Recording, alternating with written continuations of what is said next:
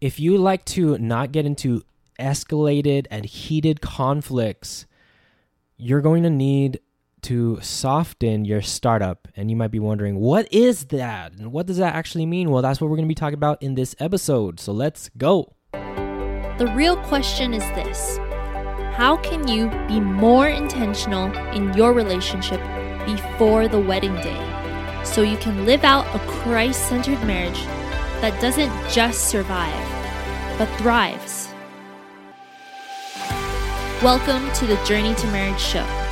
We are your hosts and relationship coaches, Rafi and Sarah Fiolina. We believe that if it takes almost a decade to prepare for the priesthood, then a single course or retreat isn't nearly enough to prepare for a lifelong marriage. We help couples like you enter into your marriage vocation with confidence through developing your relationship. We're glad you're here. Now let's get started. Aloha and welcome to the Journey to Marriage show. This is Rafi. And Sarah. This is episode 232, and we are so excited to talk about this topic of softening your startup. This is a term that is made well known by relationship expert Dr. John Gottman. He's been working with couples for over 4 decades, 40 years, you guys, and he coined this term of softening your startup, and that's like the key to not getting into unmanageable conflict and escalating conflict bigger than it is, and we'll kind of talk about that. And the reason why we wanted to talk about this is actually through a story from one of the couples that we coached. And you want to share that story? Yeah, so they had a conflict that they had to discuss after the whole situation happened. She had different expectations of what her partner should do, and he did something else. And so after this whole situation happened, she brought it up for discussion to ask him about it. But instead of saying like, why did you do it that way? Like, you should have done this. You were wrong for doing it that way. She was very calm, and she softened her startup by asking and presenting the situation, the conflict, by saying, my love, I'm curious as to why you did this way, because I was expecting you to do it this way. Can you help me understand why you did it the way you did? And see, that's very peaceful. If someone were to come at you and ask for something in that way, and it makes you more open instead of being like defensive already, versus like if she were to say like, why'd you do it that way? You're wrong. And I think that's so powerful that she was able to manage her emotions and communicate to her partner in this way, in a more softer way. And to also be open to hearing why he acted the way he acted, contrary to what her expectations are. Because what we tend to do is whenever we see or hear something that's contrary to what we were expecting, we immediately just get triggered. We get defensive. We get closed off from hearing whatever they have to hear. And that causes that disconnection. And I think like having that amount of communication skill to be able to communicate in that way showed a lot with her. And I was like, we were like super proud when we actually heard that. Oh yeah. So for all of you, like when you are bringing up any types of tension topics in your own relationship, you want to soften the startup of this discussion. And I want to share with you a statistic from the Gottman Institute, where they did a 6-year longitudinal study where they were able to predict the likelihood of a couple's divorce just by understanding the first 3 minutes of their conflicted discussion. And it's really powerful because those 3 minutes, that's like the startup of the discussion, right? Like if you mess up in those first 3 minutes, it could cause and escalate the conflict. Or if you decide to do a soft startup, that protects the both of you from being defensive, from feeling attacked, from going back and forth and back and forth.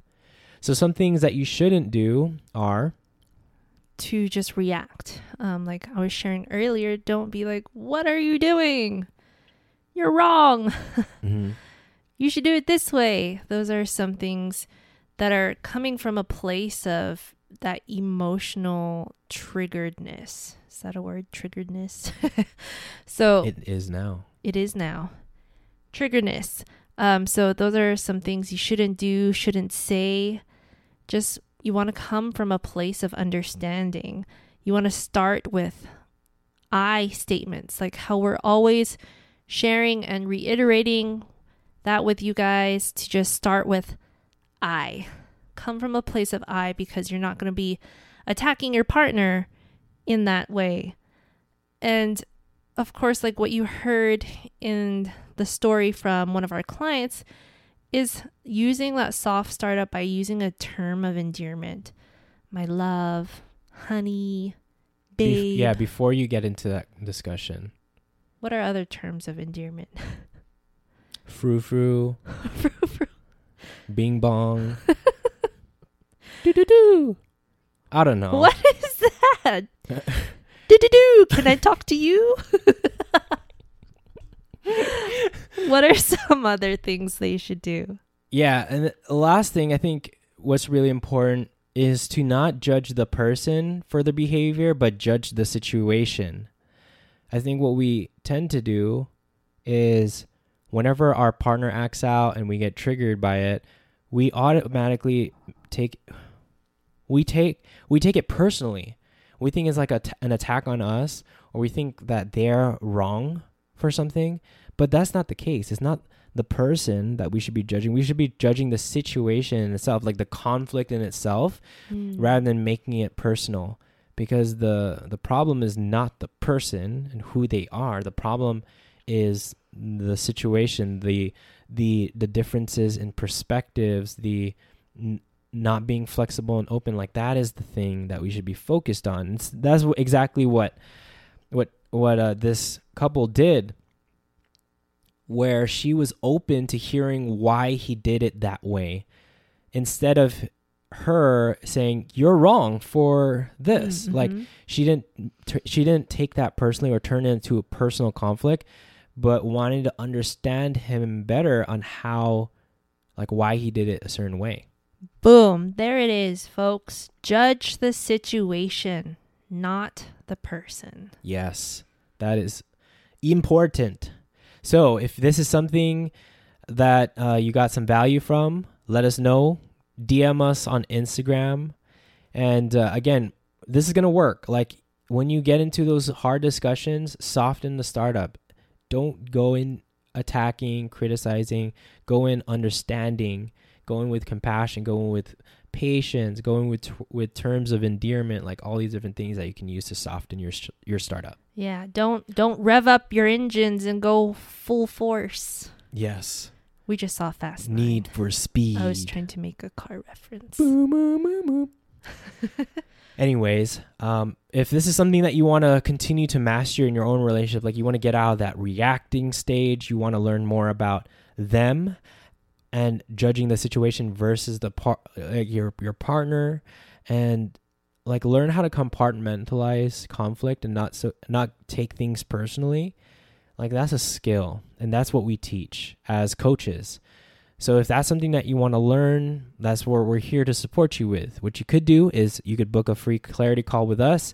Go to the link in our show notes to book a free call. And in that call, we're going to get to know you a little bit more, see how we can best serve you, understand your biggest challenges, and help you to create the breakthrough that you truly desire in your own life and in your own relationship, so that you can become the holy couple that God is calling you to be. Amen. With that said, praying for all of you holy couples on your journey to marriage. Take care and God bless. Bye. We hope you enjoyed this episode. If you haven't already, subscribe to our podcast so you can get notifications of future episodes. Secondly, would you mind doing us a huge favor? If you received value from today's episode, please share it with your friends. Then, please rate and review our show on Apple Podcasts. We'd love to hear from you, and this will also help us reach more couples preparing for the vocation of marriage. And lastly, if you want to go deeper with your life, spiritual, and relationship development, go to journeytomarriage.com/resources to see a list of tools we personally recommend for your journey to marriage. Until next time, future spouses.